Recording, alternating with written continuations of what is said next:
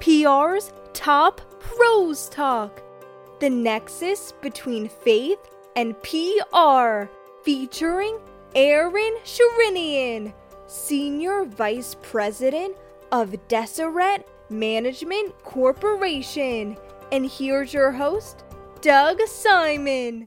Aaron, can you start by just giving the top line of what Deseret Management does? So Deseret Management Corporation is an operating company comprised of media companies and organizations that are all about public-facing engagement. So Deseret Management is about communications, engagement, and the media. And when you talk about the media part, that's something you're deeply involved in. You've talked about what you call the deforestation of local news. What do you mean by that? Well, the problem that we're talking about today, that deforestation, is one that I can't talk about without talking about the legacy and the history of where our company's coming from. As I mentioned, Deseret Management Corporation is an operating company of multiple brands and companies, but one of them is a local media organization, the Deseret News. And that company, founded in 1850s when that part of the United States, not even the United States, in the earliest days of its settlement, was being settled, independent and great journalism was already a part of history. It was local, it was current, and it's been a part of society forever. Right? We've always been communicating at a local level. When we lose that, we lose something important. And in the United States of America, I think, Doug, we're in that crisis mode. I read a stat just before talking to you where 2,500 newspapers are in the US today, but a quarter closed since 2005. So we're not looking at a gradual number of the loss of local media outlets if we're just talking newspapers.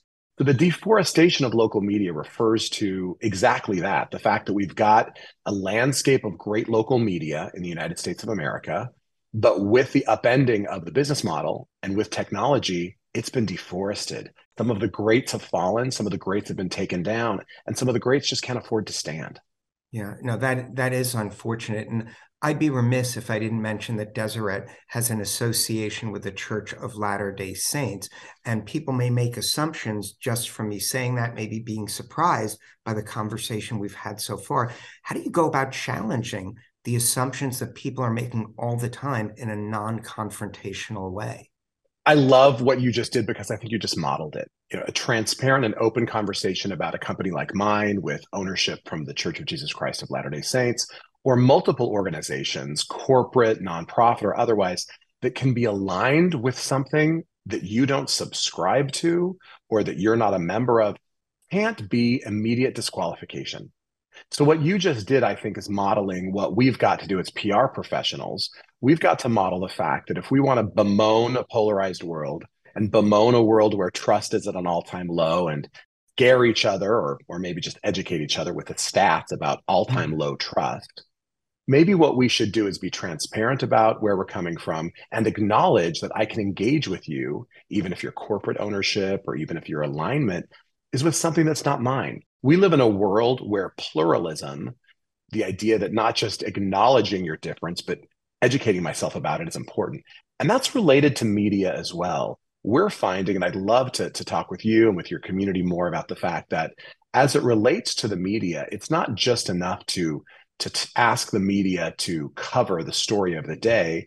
It's to help us understand the stories that maybe we don't realize we need to be educated more on, maybe that bring us the richness. And that includes things like faith. It includes things like identities. It includes things like culture. We actually did a survey, and it's so ironic that local media is being hit so hard, because in our survey, by a factor of 86% to 14, local media was considered more trusted than social media. And by a similar overwhelming margin, local TV news was more trusted than national news. And it didn't matter if you were a Democrat or a Republican, you agreed on that. So, faith is an area that's talked about a lot. If you can talk about that nexus of faith and communications you referenced, what do you mean by that? And how do we work around that to build community? Sure. Well, and I want to just echo what you said about the local connection, because let's be honest, I'm someone who wants to understand conservation and climate change, and I want to hear about it and learn about it from the experts. But my local weather reporter, I want to know what she or he is seeing, because I know that they live with me, they're part of my community, they're seeing the impacts locally, but they also are educated by the best, and they do have the science that they understand, and they're talking to the policy experts. So it resonates with me as it relates to faith and media. Let me tell you the interesting nexus. So over 80% of the world identifies with a faith of some kind, whether that means they're a member or they're worshiping regularly or whatever, they align with faith. If I told you that 82 to 85% of anything, just be a PR professional like you are for a minute. If I told you that 82 to 85% of anybody was part of anything, you would be climbing all over yourself to learn about it, to engage with it, to talk about it. But when it comes to faith, for some reason in our community and also with the media, there's been these unnatural taboos that have crept up. And for some reason, we think that it's not appropriate or correct to talk about those issues. But today, in 2023, you and I having this interview, we welcome the fact that we want people to show up at work and show up in society and show up in their profession as their whole self. That's a phrase that I welcome, that I hear all the time. Why don't we show up including what 84% of people around the world say is important to them?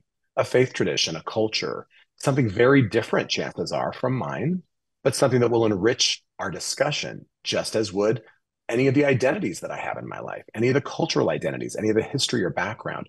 So as it relates to faith and media, my challenge to our colleagues, and what I'm hearing from journalists as part of the Faith and Media Initiative, is that we should embrace this idea of let society show up as its whole self. That includes a society that cares very much about faith, religion, God-centered spirituality. However it's defined, it's a part of how people have their own real life existence. Yeah, and everyone, brings a different perspective to these types of discussions. One of the things that occurred to me, which is very unfortunate from where I'm at, is the hesitancy to bring faith into it doesn't seem to apply for the people who are at the most extreme sides of it. So what we're doing is a lot of the mainstream aspects of the benefits that faith brings maybe are being overlooked for the extreme positions and perhaps less tolerance from those than we need to be. Does that align with something you're seeing? Absolutely, because one thing that we know, and we know this as communicators, but we also know this from the data, if you leave a void in the public conversation, it will be filled, and it will most likely be filled by the extremes. Now, 53% of people in a recent study said that they wanted more nuanced or more detailed coverage of religion in their news. That's fascinating because that's saying that people understand that there's a void. They're hearing the extremes. They know that the extremes are filling the void or screaming very loudly. So what can you do? Give me a little bit more detail. Give me a little bit more nuance. Help me understand. Don't give me shortcuts. The good news is that journalists agree. They want to do more of these reports. They want to do a little bit more of the storytelling. And the subscribers, the news consumers are saying, we will consume it and will actually prize or we will give a benefit or we will give preferential treatment to those news brands or those brands that are helping bring better coverage to light. What it's saying is, don't go to the dumbest common denominator or don't assume that we want the dumbest common denominator of something. And give us the best common denominator. If you don't mind, if I can interrupt, don't assume who is the dumbest person, because a lot of times you're way off base when you make those assumptions. And this is an education that needs to happen with everyone. So I'm not placing blame at anywhere along the supply chain here. But consumers need to say clearly what they want from their news brands.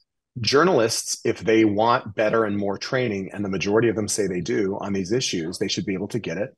Philanthropies that support great journalism should be offering them.